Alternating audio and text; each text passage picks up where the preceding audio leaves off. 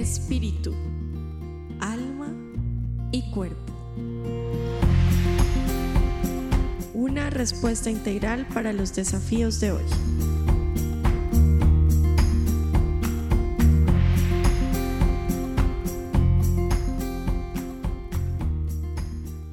Hola, hola, buenas tardes. Bienvenidos nuevamente a un programa más que hace parte de la producción de la Casa Radio.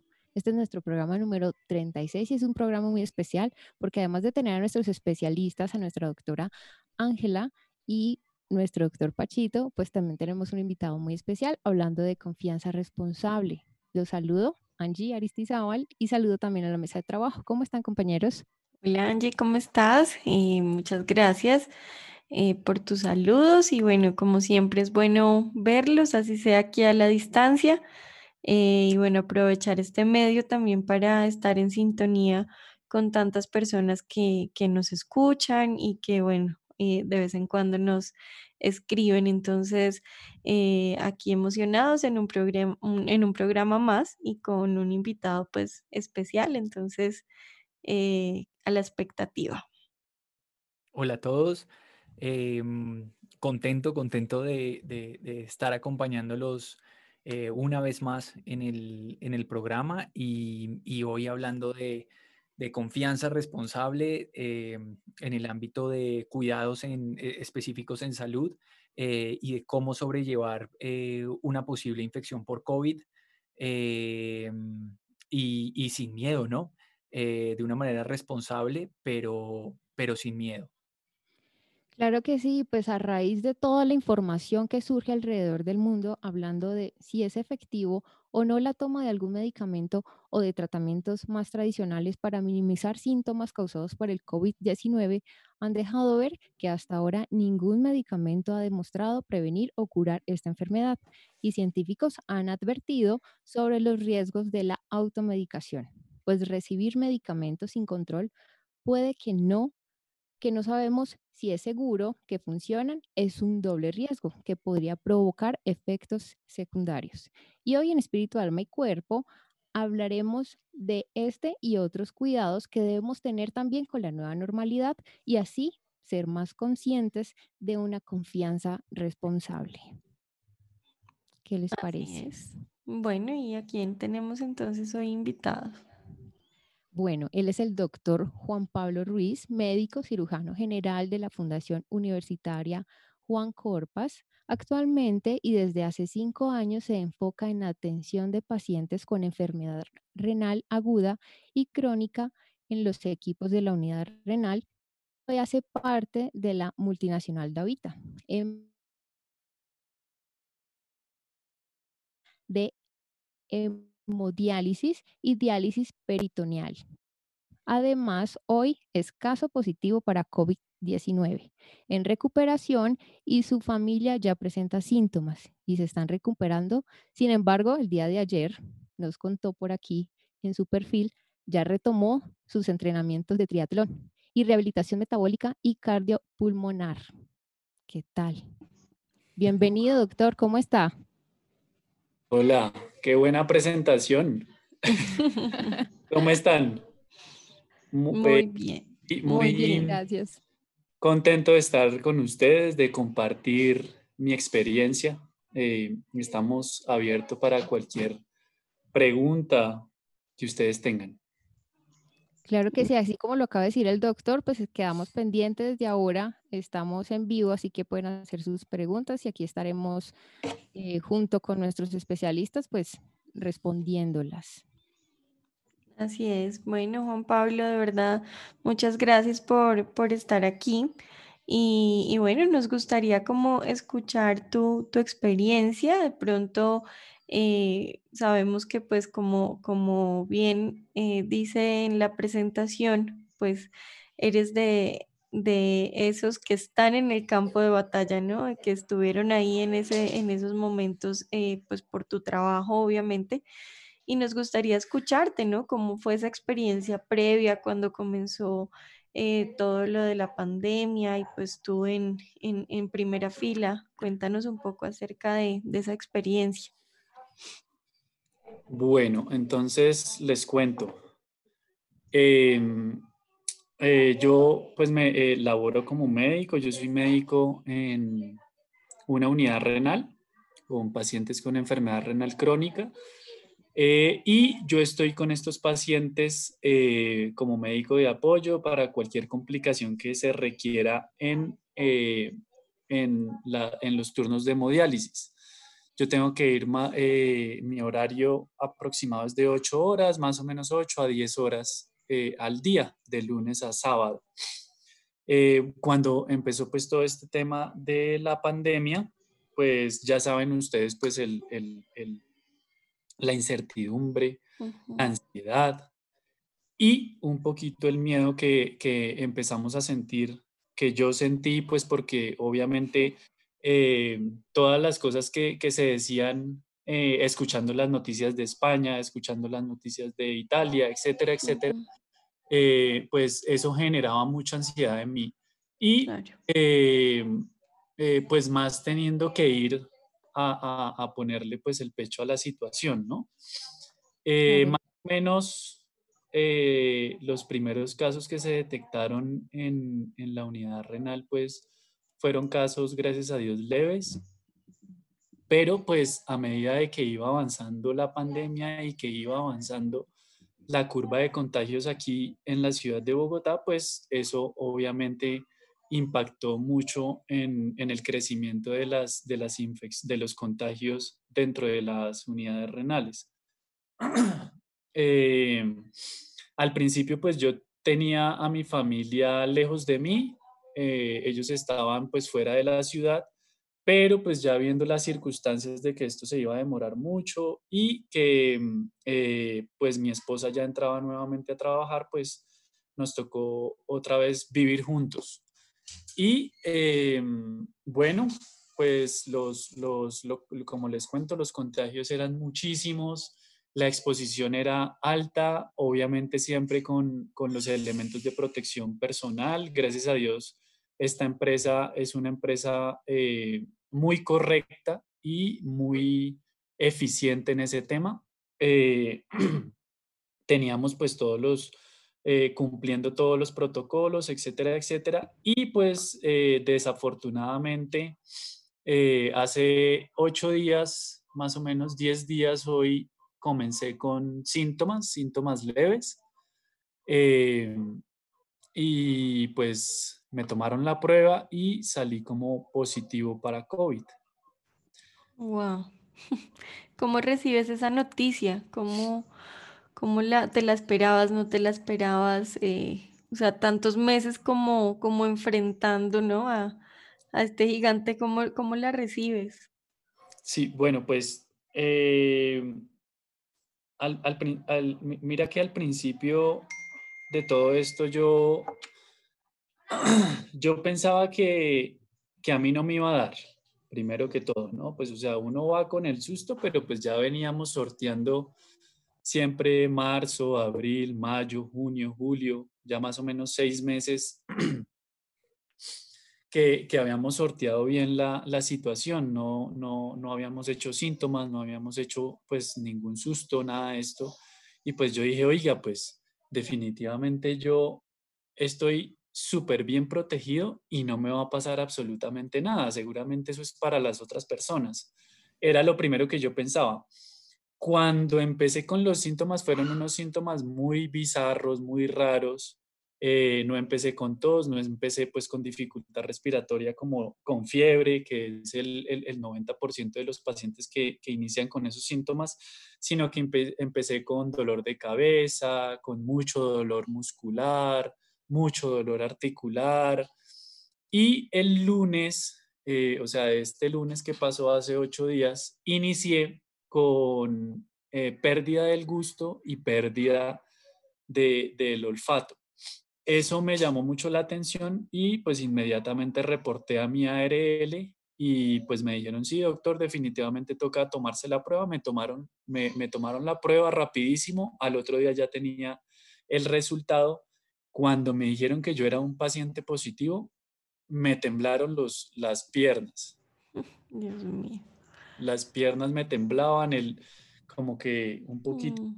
de mareo, pero pues dije, bueno, pues aquí hay es que lucharla, aquí hay es que demostrar que soy un hombre que cree en Dios y pues vamos con toda porque pues yo tengo a mi esposa y tengo a mis 2 hijos aquí al lado mío y pues no Ujú, necesito demostrarles pues miedo, ni ansiedad, ni susto. Obviamente pues sí estaba dentro de mí, pero pues eh, la idea ujú, es que fueron 30 segundos de incertidumbre y ya después dije, bueno, pues vamos para adelante y vamos a ir sorteando día tras día, sin pensar ujú, en el siguiente día, ¿será que me va a dar o será que no me va a pasar? Sino que día a día iba pasando, iba mirando a ver qué síntomas hacía nuevos, mi esposa cómo se comportaba, mi hijo ujú, de 7 meses qué síntomas hacía, mi otro hijo de 11 años qué síntomas hacía.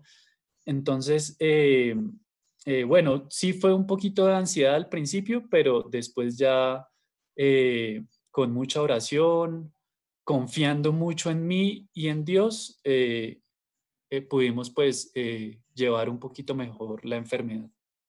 ok. Cuando dices que bueno, recibiste la noticia, ¿qué fue lo primero que hiciste, digamos, al llegar a casa o le dijiste a tu esposa y cómo fue ese contacto o te aislaste o qué pasó? ¿Qué pasó en casa? Sí, a ver, yo el domingo inicié, yo pues de ellos no estaba aislado, que Ujú, pues eso hay algo que es muy controversial en este tema, porque dicen, oiga, ¿por qué no se aísla que es tan fácil aislarse? Pero resulta que no es tan sencillo cuando toca vivirlo, ¿sí? Porque ujú, pues imagínate, yo tengo que ayudarle a mi esposa con mi hijo porque tiene 7 meses y porque ustedes entenderán que un niño de 7 meses pues necesita que el papá esté cargando, presente. la mamá está trabajando porque está en una reunión demasiado importante. Después vaya y mire a ver si mi hijo, el otro chiquitín, está estudiando realmente porque pues en este tema de la virtualidad ha sido un Ujú, poco complicado y entonces el niño necesita leche, entonces tengo que irme a preparar el tetero porque la mamá no puede, etcétera, etcétera. Entonces es ujú, muy difícil aislarme, ¿sí? ujú, ujú, Porque claro, pues, si yo estuviera soltero, pues bueno, me aíslo, ujú, listo. O si yo no tuviera hijos, pues le digo a mi esposa, venga, por este tiempo usted allá y yo acá y listo. Pero ujú, es complicado, es ujú, complicado. Entonces, el aislamiento nunca existió en el caso de nosotros antes, eh, porque pues nosotros dormíamos juntos, con mi hijo al lado, etcétera, etcétera. Y el domingo que inicié con síntomas, lo primero que hice fue ponerme el tapabocas. Les dije a ujú, ellos, ustedes inmediatamente con tapabocas, yo con tapabocas y miramos a ver cómo evoluciona todo. Como les digo yo, mis síntomas no fueron muy bizarros, fueron muy extraños. Yo no sabía, ni me lo imaginaba siquiera que yo podía estar con COVID, ¿sí? Porque no tuve ujú, gripe, no tuve nada de esto. Fue el lunes que ya como que dije, oiga, no, yo me siento mal, entonces tengo que acudir pues a, a los que saben de esto. Entonces ujú, acudí inmediatamente, me tomaron la prueba y el martes, ya cuando me dijeron que sí, que estaba sospechoso, ahí sí me aislé, ¿sí? ujú, Yo inmediatamente con tapabocas todos lejos de mí, etcétera, pero pues seguía siendo muy complicado. ujú, Y al siguiente día que me dieron la prueba, eh, en la noche me llamaron y me dijeron, doctor, está positivo para COVID. En ese ujú, momento, pues, le dije a mi esposa, amor, estoy positivo. Y dijo, ay, puchica, nada que hacer. Entonces, todos estamos positivos. Y yo, así es, todos estamos mm, positivos. Entonces, ahí, ahí les cuento que fue un tema de hablarlo rápido con mi esposa y de decir, bueno, pues a vivir el día a día porque no nos podemos poner a pensar en mañana, ¿será que vamos a estar en una UCI? O pasado mañana, ¿será que mi chiquitín va a estar, eh, bueno, yo qué sé, ¿sí? Con Ujú, tantas ujú. complicaciones de estos, pues hay que vivir el día a día con esta enfermedad. Y muy importante Doctor, lo que dices, ¿no? Porque pues eres una persona que está enfrentándose a esto todos los días, incluso pues viendo obviamente gente morir de esto. No es como de pronto uno que bueno, yo por ejemplo decidí como hace 3 meses que yo no volví a ver noticias, ¿sí? O sea, yo de verdad lo decidí por mi paz. em, Interior, de verdad. Dije, no, yo no vuelvo a ver noticias, que Andrés me cuente qué es lo que está pasando, pero yo no puedo, o sea, no puedo ver las noticias viendo todo el tiempo que todo esto está pasando. Pero pues tú lo estás viviendo de primera mano, ¿no? Entonces, pues que digas que lograste igual pasarlo de esa manera, ¿no? O sea, como de cierta manera hacerle frente a tu ansiedad, hacerle frente a los miedos, a un miedo pues real y que pues para ti era visible todos los días, pues es de admirar, ¿no? así es. Doctor, yo quiero saber qué síntomas tuvo usted y cómo tuvo tiene 2 hijos de diferentes edades, su esposa, también cómo ellos reaccionaron y qué tratamiento tuvieron. Ah, ok, bueno. Entonces, los primeros síntomas fueron muchísimo dolor muscular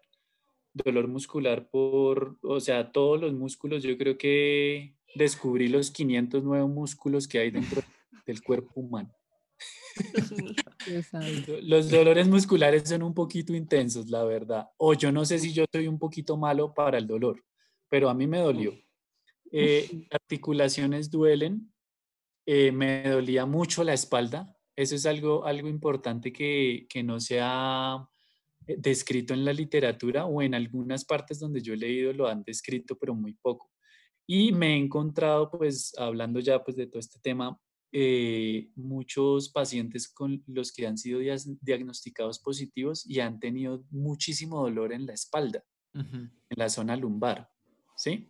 Ujú, Lo siguiente que tuve, en ese momento, pues yo decía, no, pues esto es un dolor normalito, ahí vamos a esperar a ver qué pasa. El lunes en la mañana tenía un poquito de mocos, de congestión nasal, ¿sí? Lo ujú, que se llama rinorrea. Un poquitico de congestión nasal y me soné la nariz y se me vino la sangre.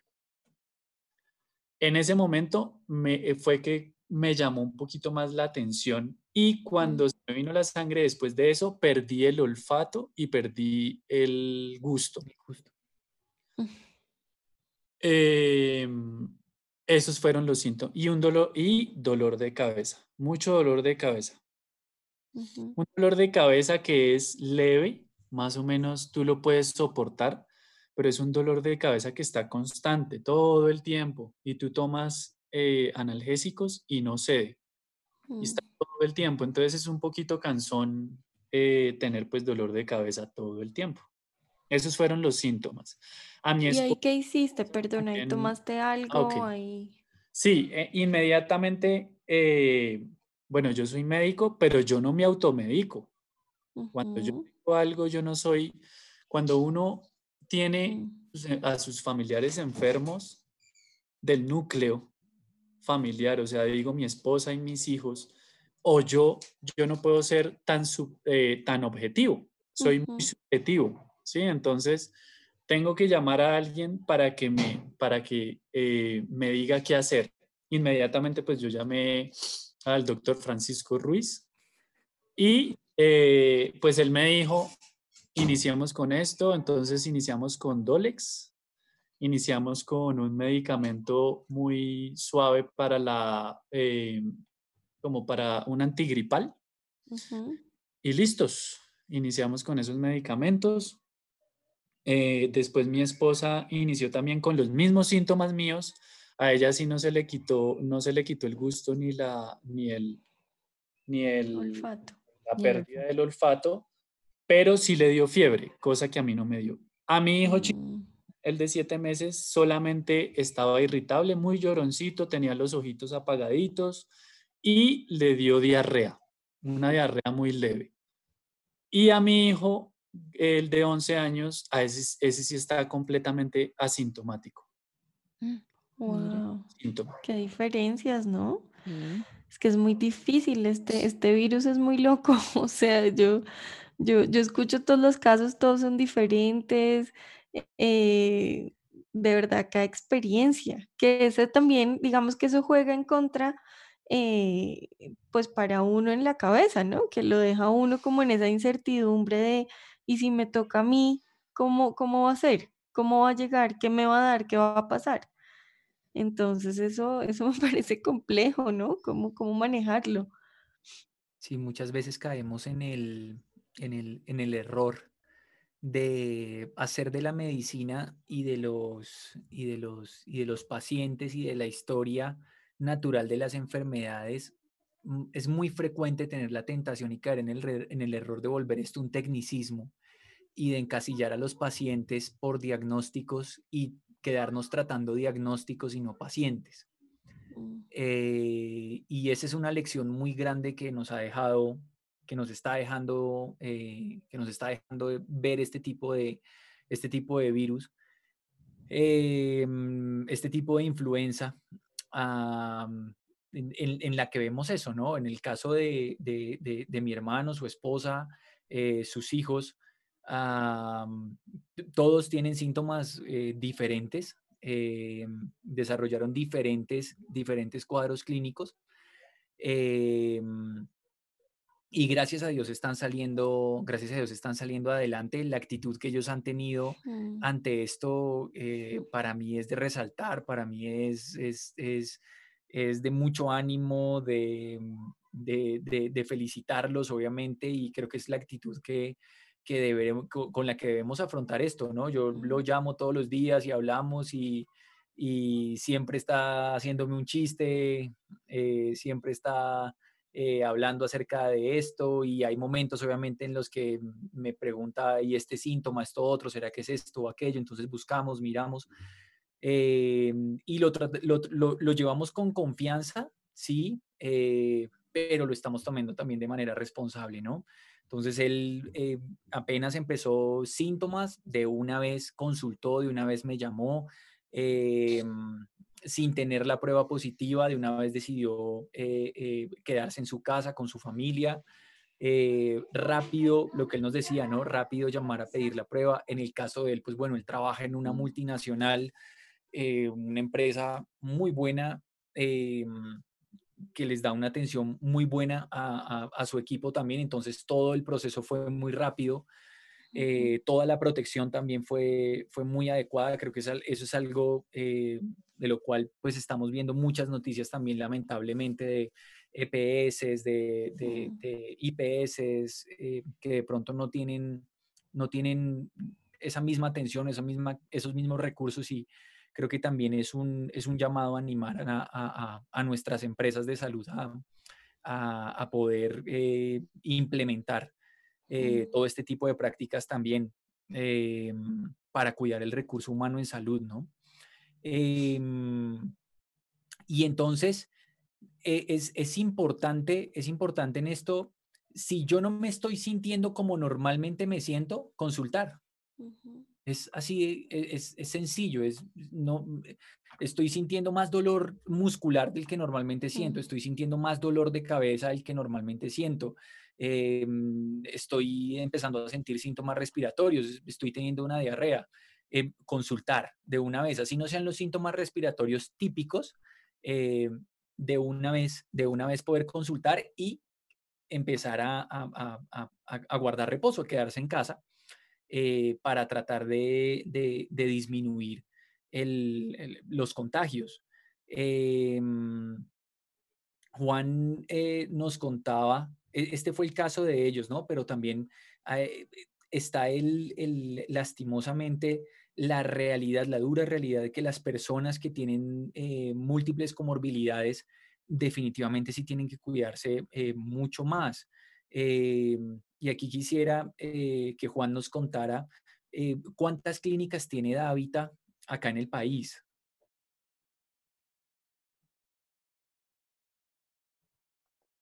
Bueno, aquí somos alrededor de 26 clínicas, 27 clínicas Ujú. aproximadamente. ¿Y cuántos pacientes han fallecido, Juan, Pues sí, en este mes? el índice de mortalidad pues, de esta enfermedad en estos pacientes pues, es un poquito más elevado que en general, ¿no? Porque pues Ujú, es una enfermedad, la enfermedad renal crónica, pues lo que lleva las enfermedades precursoras pues son la hipertensión, la diabetes, enfermedades autoinmunes, etcétera, etcétera. Entonces, pues se eleva un poquito más la mortalidad, obviamente, ¿no? ujú, Y pues sí, las cifras exactas no las tengo, obviamente sí han estado alrededor ujú, del 30, upa, 35% ujú. en la mortalidad, ¿no? Entonces es muy elevada. Ok, Claro, es ok, un paciente riesgo, ¿no? Alto sí. riesgo para Son esto. pacientes de alto riesgo. Entonces, a lo que voy con esto es, si tenemos en la casa familiares con enfermedades que ya sabemos que son enfermedades crónicas como hipertensión arterial, diabetes, enfermedades autoinmunes, eh, nos lo está diciendo un médico que está viviendo el día a día Ujú, de esta enfermedad. Es real que estas personas deben cuidarse más. Y de pronto las personas que no tienen múltiples comorbilidades tienen menos riesgo de llegar a un desenlace fatal de la ujú, enfermedad o un requerimiento de pronto de unidad de cuidado intensivo. Sin embargo, hay casos y se han presentado casos lastimosamente de personas jóvenes, hasta que son deportistas aficionados, deportistas, atletas aficionados, Profesionales. que uno dirá, pues es gente que está acondicionada metabólicamente, gente acondicionada cardiopulmonarmente, y lastimosamente han llegado no solamente a tener el virus, que eso cualquier persona lo puede tener así sea sintomático, sino a un desenlace fatal de la enfermedad. Lo importante acá, creo yo, es consultar a tiempo. Creo que es importante el consultar a tiempo. Creo que el consultar a tiempo hace la diferencia. Estaba leyendo algunos estudios en, en Cochrane, que es una base de datos en salud, una de las bases de datos en salud más grande a nivel mundial, y en el otro portal que es de Lancet, son como los dos grandes portales de donde los gobiernos y las entidades en salud gubernamentales toman como la referencia de estudios serios y directrices serias en salud para poder tomar sus decisiones. Y, y, y avalan el consultar a tiempo como una de las medidas protectoras más significativas en el desenlace eh, adecuado de la enfermedad. Am, y bueno, no sé si entramos de pronto un poquito en el tema en el tema de medicamentos. Sí, porque tú lo estás diciendo y también nuestro invitado, que además es paciente y paciente que está viviendo todos estos síntomas, la importancia y el mensaje que nos dejó él es que es médico, pero igual consultó a una persona ujú, especialista ujú, en esto e hizo lo que esa persona le recomendó. Y la importancia de que si adquiere uno este, Dios no lo quiera, este virus, entonces llamo a mi amigo que, ay, ya lo tuvo. No, toma tal cosa que a mí me sirvió. No creo que sea ujú. lo correcto y no lo indicado, porque como vemos, como estamos escuchando el testimonio del doctor, pues todos pueden reaccionar de manera diferente. Tan única como nuestra huella, la de cada uno, ¿no? Cada uno puede reaccionar de manera diferente y ahí está el riesgo que hablábamos en nuestra introducción de tener efectos secundarios de acuerdo si tomamos algún medicamento que no sea el indicado. Entonces me Sí, parece bien entrar en ese tema. sí, así es. Bueno, si Juan quiere opinar algo, tranquilo, puede interrumpir cuando... Por ejemplo, cuando yo quiero traer quiera. una pregunta que nos hacía en el programa pasado sobre un Sí. medicamento de que si servía tomar, creo que era aspirina, Ujú. Ujú. que si era Ese me- bueno. Bien, bueno, eso me parece muy importante esa pregunta. ¿Por qué? Porque en el caso, por ejemplo, de mi hermano, yo le hubiera podido decir, bueno, tiene síntomas que al parecer es un paciente de alto riesgo, sospechoso para COVID. Entonces podemos iniciarle de una vez el acetaminofén, ¿cierto? Yo siempre le aconsejo a los pacientes de la marca, lastimosamente, muchas veces en mi experiencia ha hecho la diferencia. No debería ser así, pero pues lastimosamente es así. Entonces, empezar el acetaminofén, un medicamento que relativamente no tiene los efectos potenciales adversos que puede llegar a tener otro tipo de antiinflamatorios, y que es de venta libre. Y la aspirina en dosis bajas, entonces, por ejemplo, la cardioaspirina o la aspirina de 100 miligramos. En el caso de mi hermano, yo le hubiera podido haber dicho, pues empecemos Dolex, usted no tiene antecedentes de coagulopatías, no tiene antecedentes de problemas en la coagulación con su sangre, entonces podemos empezar aspirina. Pero aquí está la complicación, ¿no? Hizo una hemorragia nasal. Él Exacto, que nunca había hecho una hemorragia nasal, hizo una hemorragia nasal. qué peligro. Eh, y aquí es donde está el peligro Mm. de haberle dicho, entonces empecemos Con aspirina. aspirina, ¿sí? En dosis bajas, para evitar una complicación muy frecuente del COVID-19, una complicación de las complicaciones mayores que puede hacer, que es la coagulación intravascular diseminada, que es que empiezan los pacientes a hacer trombos en diferentes partes y eso puede llevar a un desenlace fatal de la enfermedad. Pero pues hizo la hemorragia, y eso hubiera sido, eso no hubiera sido un manejo acertado. Ah, Pachito, sí, discúlpame, pero entonces las personas que ya están tomando aspirina por prevención, que pues empiezan a tomar su aspirina diaria. ese es otro grupo de pacientes. ¿Sí ves? Ese es otro grupo de pacientes. Son el grupo de pacientes que vienen normalmente tomando su aspirina para prevenir complicaciones cardiovasculares de su enfermedad de base, si hay hipertensión arterial, obesidad, síndrome metabólico, diabetes, en fin, o algunos pacientes con... Sí, pero los que ya lo están Ujú. haciendo es por el COVID, o sea, pensando Ah, en... me preguntas en lo que los están haciendo, lo Sí, están los haciendo por que el ya COVID. empezaron a tomar su aspirina diaria por el COVID, o sea, Bueno, porque pues yo he si no han escuchado que presentado, eso está pasando. sí, Sí, pues si no claro, han porque la presentado información ningún, llega que sirve ese medicamento, sí, ay, voy a Ujú, empezar a claro. Y como tomarlo. es de venta libre, Exacto. ujú, como es de venta libre, ¿no? Entonces, ahí es donde está ahí es donde está el asunto de que siempre consultar, Ujú. ujú. ¿sí? Siempre es mejor consultar, siempre. Em, digamos que el acetaminofén, la aspirina a dosis baja son medicamentos que, por ejemplo, hasta hace unos años, todos los pacientes mayores de 40 años que tenían algún riesgo cardiovascular, a todos con aspirina, ¿sí?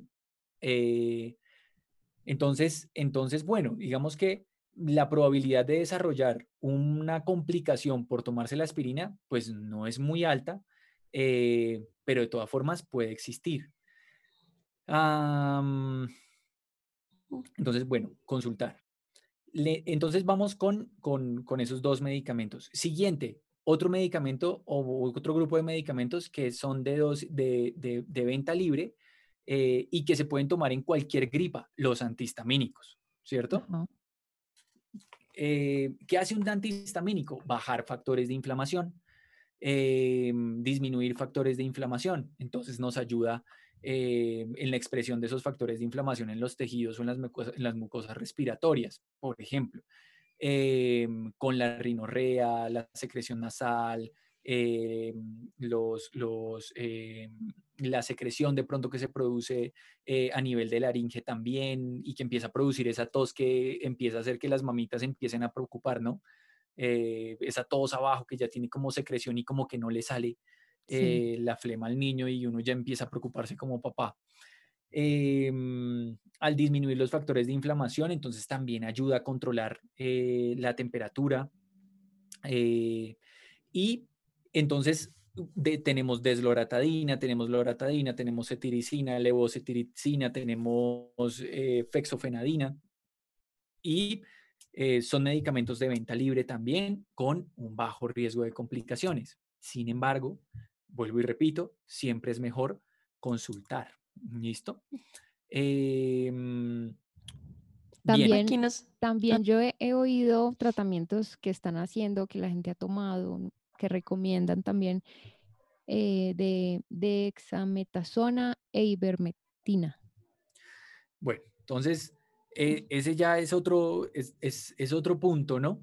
Que ya entramos a los medicamentos, que ya son medicamentos un poco más complejos. Por ejemplo, la mm, ivermectina, mal tomada, es un medicamento que puede llevar a una falla hepática rápidamente. Eh, entonces, importantísimo. Ahorita, ¿qué está pasando con esta enfermedad? Pues es una enfermedad nueva, eh, y debido a toda la capacidad que tenemos ahora de recibir información y de tener acceso a información de cualquier tipo de calidad, eh, entonces sale un estudio con 5 personas diciendo que ivermectina, entonces todo el mundo empieza a tomar ivermectina. Salió uno diciendo que hidroxicloroquina, entonces todos a tomar hidroxicloroquina. Salió otro diciendo Ujú. que corticoides, entonces todos con corticoides, dexametasona, beclometasona, en fin. Eh, y yo vuelvo y repito, o sea, ya cuando pasamos esta línea hasta donde les dije, ¿sí? De los medicamentos como más básicos, y ujú, eso que consultando, pero ya cuando empezamos ya no, entonces voy a ir a comprar hidroxicloroquina a la droguería. La hidroxicloroquina tiene sus efectos secundarios. La hidroxicloroquina es un medicamento que tiene que ser vigilado, que hay que hacer unos exámenes de función hepática, de función renal a los pacientes que lo están tomando. Eh, la ivermectina, como les decía, es claro, se usa normalmente para los piojos de los niños, pero tiene que ser en una dosis exacta. Así Y es. por si a mí me preguntan a mí, yo hace muchos años no formulo ivermectina porque creo que hay otras opciones eh, alternativas a la ivermectina. Eh, lo mismo el uso de corticoides. Con el uso de corticoides hay que ser sumamente cuidadoso y mirar en qué momento es el momento adecuado para formulárselo al paciente. Los que me conocen y los que me están escuchando como médico saben que yo no tengo ningún reparo en enviar los medicamentos que sean del costo que sean, eh, cuando el paciente los necesita. Pero cuando el paciente los necesita. Si yo tengo un sí. paciente que ya está empezando a hacer eh, síntomas respiratorios, y que empieza con la tos y que empieza con un poquito de dificultad respiratoria y no lo están atendiendo por urgencias, o no lo están atendiendo en la EPS, es difícil que lo puedan atender, o los papás tienen miedo de llevarlo, yo no dudo en iniciarle budesonida en inhalador, no lo dudo. Y es un Ujú, corticoide muy bueno, de última generación, que no produce casi efectos secundarios, que lo tenemos a la mano, que lo podemos conseguir, y es una muy buena opción. Sin embargo, yo necesito saber qué síntomas tiene el paciente para poderlo iniciar.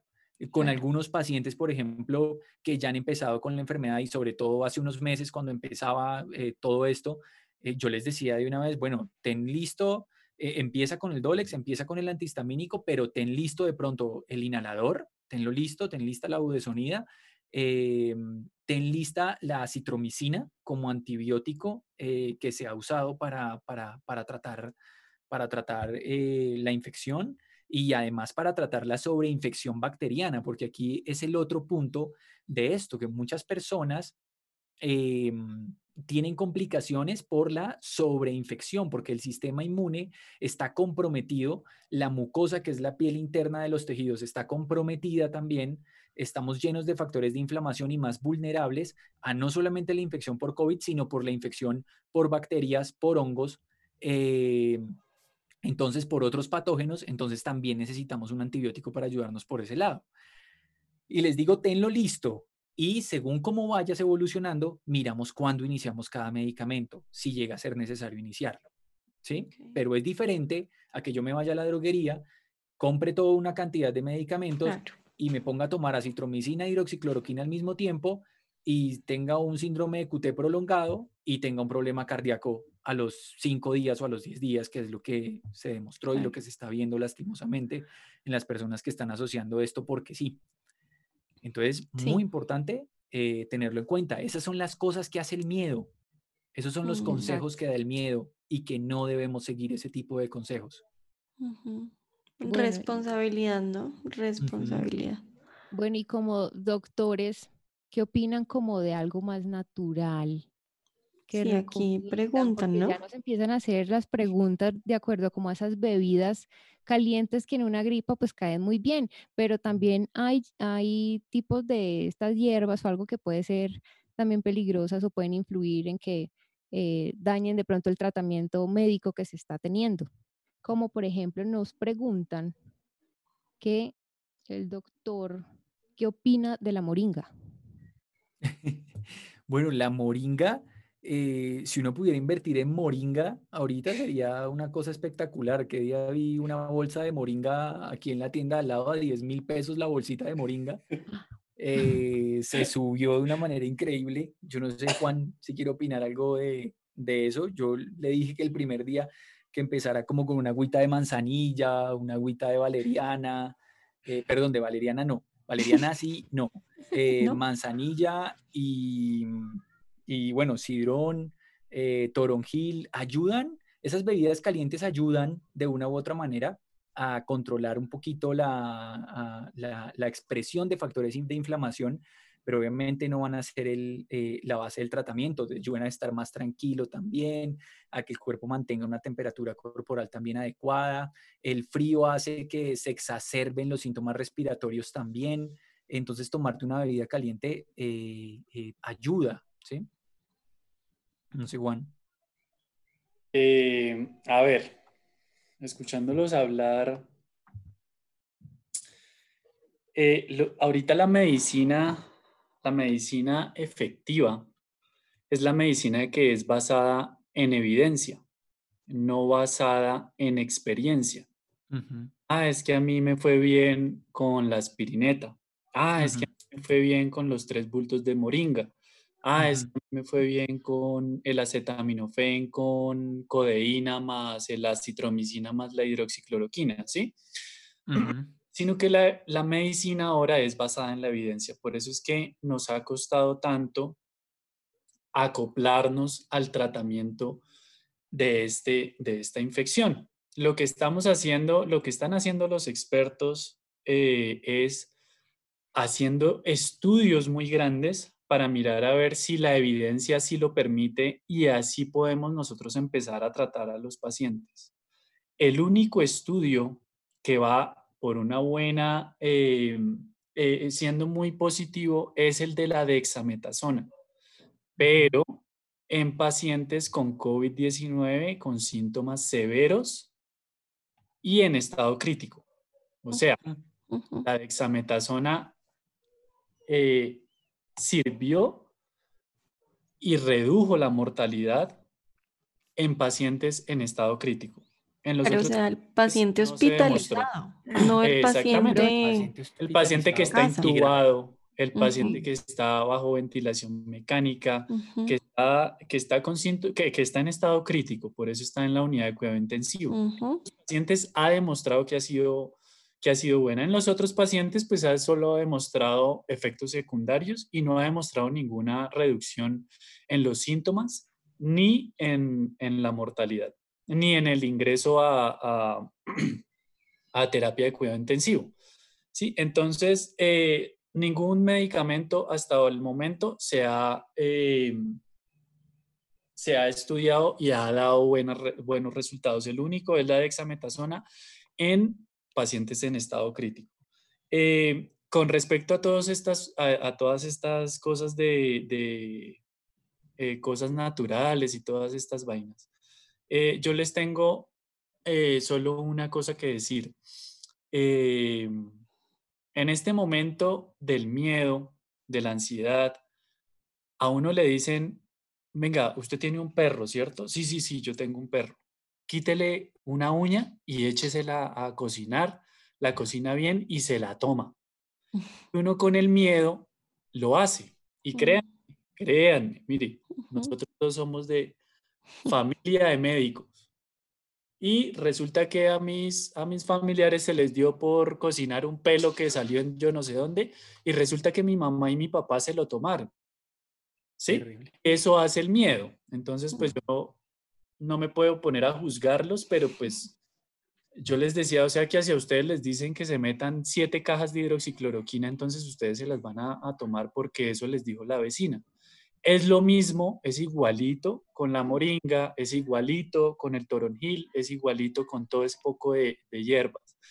Lo que no está bien demostrado es cuáles son los efectos secundarios y a qué dosis se tienen que tomar esas hierbitas. Porque como todo, si yo me tomo 4 tabletas de acetaminofén cada 4 horas, seguramente me va a dar una falla hepática y la probabilidad de muerte es muy alta. Entonces, ¿qué pasa si yo me tomo muchas maticas de moringa? Pues no sabemos, ¿cierto? Ese es el problema. La moringa, ¿qué es lo que causa en el cuerpo? ¿Qué es lo que hace realmente? ¿Será que me va a dar insuficiencia renal con este tipo de plantas? ¿Será que voy a tener una insuficiencia hepática con este tipo de plantas? ¿Será que, si me entienden? Entonces, lo que nosotros recomendamos es basado en la evidencia, más no basado en la experiencia. Lo que yo hice es, obviamente, sí, mire, yo llamé a al médico especialista que trabaja conmigo, que es nefrólogo, que estudió medicina interna, me hizo 7 años de medicina, después hizo medicina interna 3 años, después hizo nefrología 2 años, toda la vida estudiando.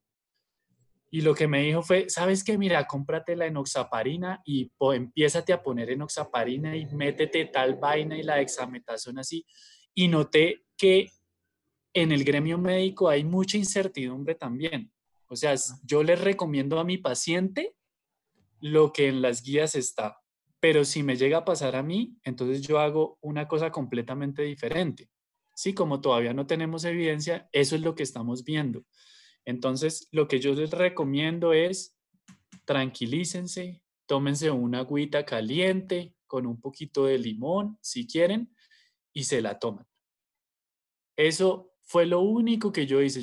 A mí me decía mi abuelita, me llamaba preocupadísima que me tomara la agüita con moringa. Yo no sé la moringa, ahorita hay que poner cultivo, lo que dice mi hermano es, porque todo el mundo dice que moringa y moringa y moringa. Sí, se escucha mucho. Entonces, lo que yo les digo es, tómense una agüita caliente con una aromática, que eso no pasa absolutamente nada. Se la toman y se sienten mucho mejor. Eso les baja un poquito la ansiedad, como estar, ¿cómo les digo? Nerviosos. Eso sí le ayuda a uno un poco. Y se toman el Dolex, nada más. Y lo que su médico de cabecera les indique. De resto, nada más. Sí. Ok, En bueno, cuanto a muy medicamentos que interesante. sí podemos tomar, en cuanto a medicamentos que sí podemos tomar, o suplementos más bien que sí podemos tomar, es el zinc. Ese sí lo podemos conseguir, se consigue fácil, eh, ayuda, ayuda mucho. Eh, no, vuelvo y le repito lo que siempre le digo a las personas, no es que si yo tomo zinc no me va a dar COVID-19, no, simplemente estoy tomando zinc y el zinc me ayuda a que mis tejidos, a que mis factores de inflamación estén mejor para recibir y para afrontar todos los cambios que trae la enfermedad, sea COVID-19 o sea cualquier otra enfermedad. O sea, los pacientes que tienen diarrea, por guías, les damos zinc, ¿sí? Porque el zinc está demostrado que nos ayuda en el tratamiento de la enfermedad diarreica aguda y en otras enfermedades también. Entonces, bueno, ese sí, lo podemos consumir, no hay problema con respecto a ese Cualquier y persona. consultar. Cualquier persona, Pachito, puede tomar ese suplemento. Sí, a menos de que tenga una contraindicación como tal, estudiada por su médico que le diga, mira, no puedes tomar zinc. Ujú. Ok, Bueno, así gracias, que pues Pachito. comprobado también de que la única manera en este momento de prevenir es seguir el lavado de manos constante, usar el tapabocas, Ujú, distanciamiento, o sea, seguir con Ujú. todas esas Y no ser reglitas presas para del miedo. eso. mm, Ser presas del Exacto. miedo lleva a lo que decía mi hermano, lleva a malas decisiones en las droguerías, lleva a malas decisiones, gente que se puede intoxicar tomando cosas naturales también y se pueden intoxicar. Los que me conocen saben que a mí me gustan también las cosas naturales, me gusta la medicina homeopática, pero finalmente es algo que estoy consumiendo y que de una u otra manera tiene un efecto sobre mi cuerpo y necesito administrarlo con responsabilidad también. ujú, El estar tranquilos y si llego a tener síntomas, estar consultando es lo que hay que hacer siempre. Si voy a salir a la calle, por ejemplo, mantengo mis 2 metros de distancia, mantengo el distanciamiento. Si voy a la oficina, ahorita que ya empiecen a ir a la oficina, tengo que mantener el distanciamiento en la oficina, tengo que tener mi tapabocas, un buen tapabocas, debo invertir en un buen tapabocas. Eh, Debo lavarme las manos todo el tiempo. El lavado de manos ujú. excesivo, lo único que trae efecto secundario de pronto es una dermatitis, pero pues uno puede tener una cremita para hidratarse bien las manos y En las estar en la noches se puede oficina, en el acostar lugar de uno con esa trabajo, si cremita. tengo que salir lavándome las manos continuamente. Así es. ¿Y alguna otra recomendación que ustedes como expertos en esta nueva normalidad, pues quieran que nosotros y los oyentes tengamos muy en cuenta para seguir con una confianza responsable activa? Yo quiero recordar algo que ya lo hemos tratado en estos programas desde que empezó la cuarentena y es pues reforzar la idea que dice ahorita el doctor Pachito y es recuerden que si estamos ansiosos, si estamos con miedo, nuestro sistema inmune se va a ver muy afectado. Entonces, sí recomendar eso, ¿no? Estar tranquilos, estar confiados. Para eso tenemos, bueno, la Iglesia de la Casa ofrece un montón de recursos con todas las enseñanzas que estamos recibiendo, ¿no? Por parte también del pastor Edgardo. Martes y jueves, él nos está dando un montón de palabra que nos da aliento, que nos da esperanza, que nos ayuda como a ir a la palabra y a decir, bueno, yo necesito igual como dice hoy Juan Pablo en su experiencia, ¿cierto? Él fácilmente hubiera podido entrar en desesperación con sus hijos, con su esposa, porque ha visto, digamos que la muerte de frente. Sin embargo, su decisión inicial fue, voy a vivir el hoy y voy a vivir este día a día, el síntoma que vaya apareciendo con tranquilidad, con paz, con oración, con confianza en ese Dios, pues obviamente poderoso. Entonces, si hay ansiedad, si hay ahorita miedo respecto a que ya se abrieron las puertas, obviamente, de la ciudad, del país, pues empecemos a tener, digamos, esa confianza, esa tranquilidad, pero pues como el nombre lo indica, ¿no? Confianza responsable, Ujú. responsable. Y la responsabilidad va desde el autocuidado, ¿cierto? Hasta el consultar, ¿sí? No es, ay, hoy me duele la cabeza, ay, no, eso es normal. No, si me duele la cabeza, hey, pues de una vez tapabocas, así sea en tu casa, de una vez responde ante eso, consulta con ese médico de cabecera. em, y es importante entonces poder tomar esas decisiones responsables en todo este proceso y confiar en que pues todo va a estar bien, ¿no? Y así es, un dato importante que estamos siguiendo, eh, por lo general los profesionales de la salud, es la ocupación de UCI. Por lo menos tenemos la de Bogotá. Hace unas semanas estábamos por allá en el 91%. Se han ampliado más camas y todo esto. Ahorita estamos en una ocupación del 67.7%. Bajó notablemente esa cifra. Y sin embargo, el número de casos se sigue manteniendo por encima de los 8.000. Ahí estamos en 8.235, el último reporte. Y 489.151 pacientes se han recuperado. Esto empieza a mostrar algo, estos datos, y es que eh, es una buena noticia vista en este sentido, en que nosotros en Latinoamérica, al parecer, lo que se va a presentar no es un pico como tal de infección, sino que lo que se presenta es una meseta. Es lo que los expertos en epidemiología están preveyendo con sus estimaciones estadísticas epidemiológicas. Eh, no es un pico único como se vivió en Europa, sino se llega a un número determinado de casos, y ese número determinado de casos, en vez de disminuir de manera drástica, lo que hace es que se queda como en una línea recta, en una meseta, sobre ese número de casos durante un tiempo, y después empieza a disminuir. ¿Por qué? Por condiciones socioeconómicas, por la necesidad de adaptarnos, ¿cierto? Que es importante el podernos adaptar ante esto, y como sociedad, cómo lo afrontamos también con nuestros diferentes desafíos, con lo que tenemos. Entonces, digamos que analizando estos dos datos, el número se ha mantenido, pero no se ha saturado la ocupación de UCI, por lo menos en Bogotá y en otras ciudades principales del país. Entonces, de una u otra manera, esto muestra que, claro, pueden ser, que son evidentemente muchísimos más los casos que llevan el COVID-19, como el ejemplo de mi hermano y su familia.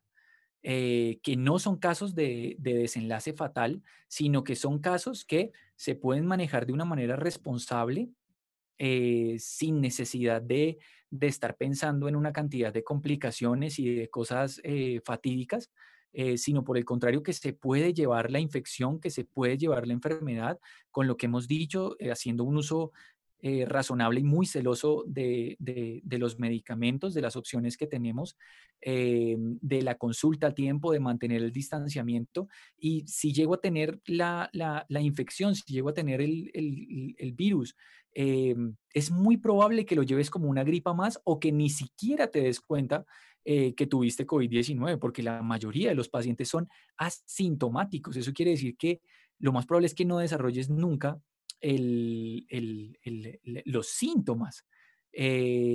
Obviamente, lo he dicho repetidamente, esto se los digo para dar confianza en la realidad de lo que es esto, de este tipo de influenza, que no es más que otro tipo de influenza, claro, con unas características específicas que ha producido aumento en la mortalidad, claro que sí, porque el virus es más virulento, o sea, tiene una capacidad de infectar mucho mayor, y si aumenta la capacidad de infectar, por eso mismo aumenta el número de personas que pueden llegar a desenlace fatídico, pero más del 80% de los pacientes son pacientes que no van a requerir ni siquiera una hospitalización.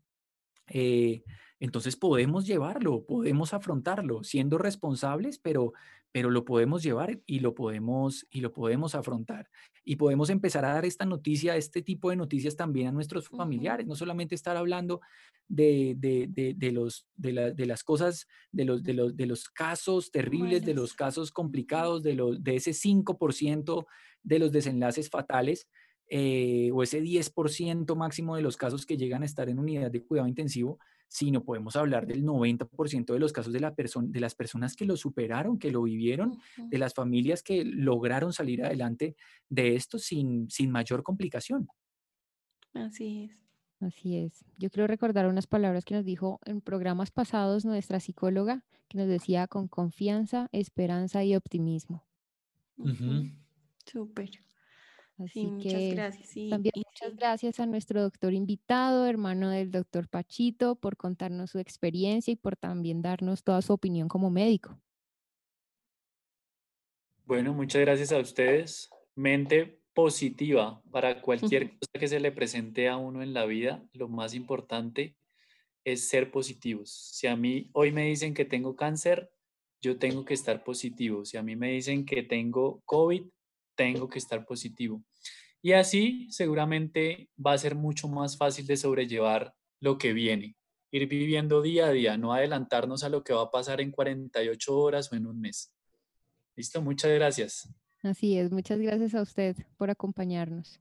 Y bueno, recuerde que este programa y las demás producciones de La Casa Radio las puede encontrar en las plataformas digitales como La Casa-Adoración para las Naciones. Y si se quiere comunicar con nosotros para proponer temas, para también buscar consulta, porque somos una mano que va junto con la compañía de la cual hacen parte nuestros especialistas, nos pueden escribir a espíritu, alma y cuerpo @iglesialacasa.co.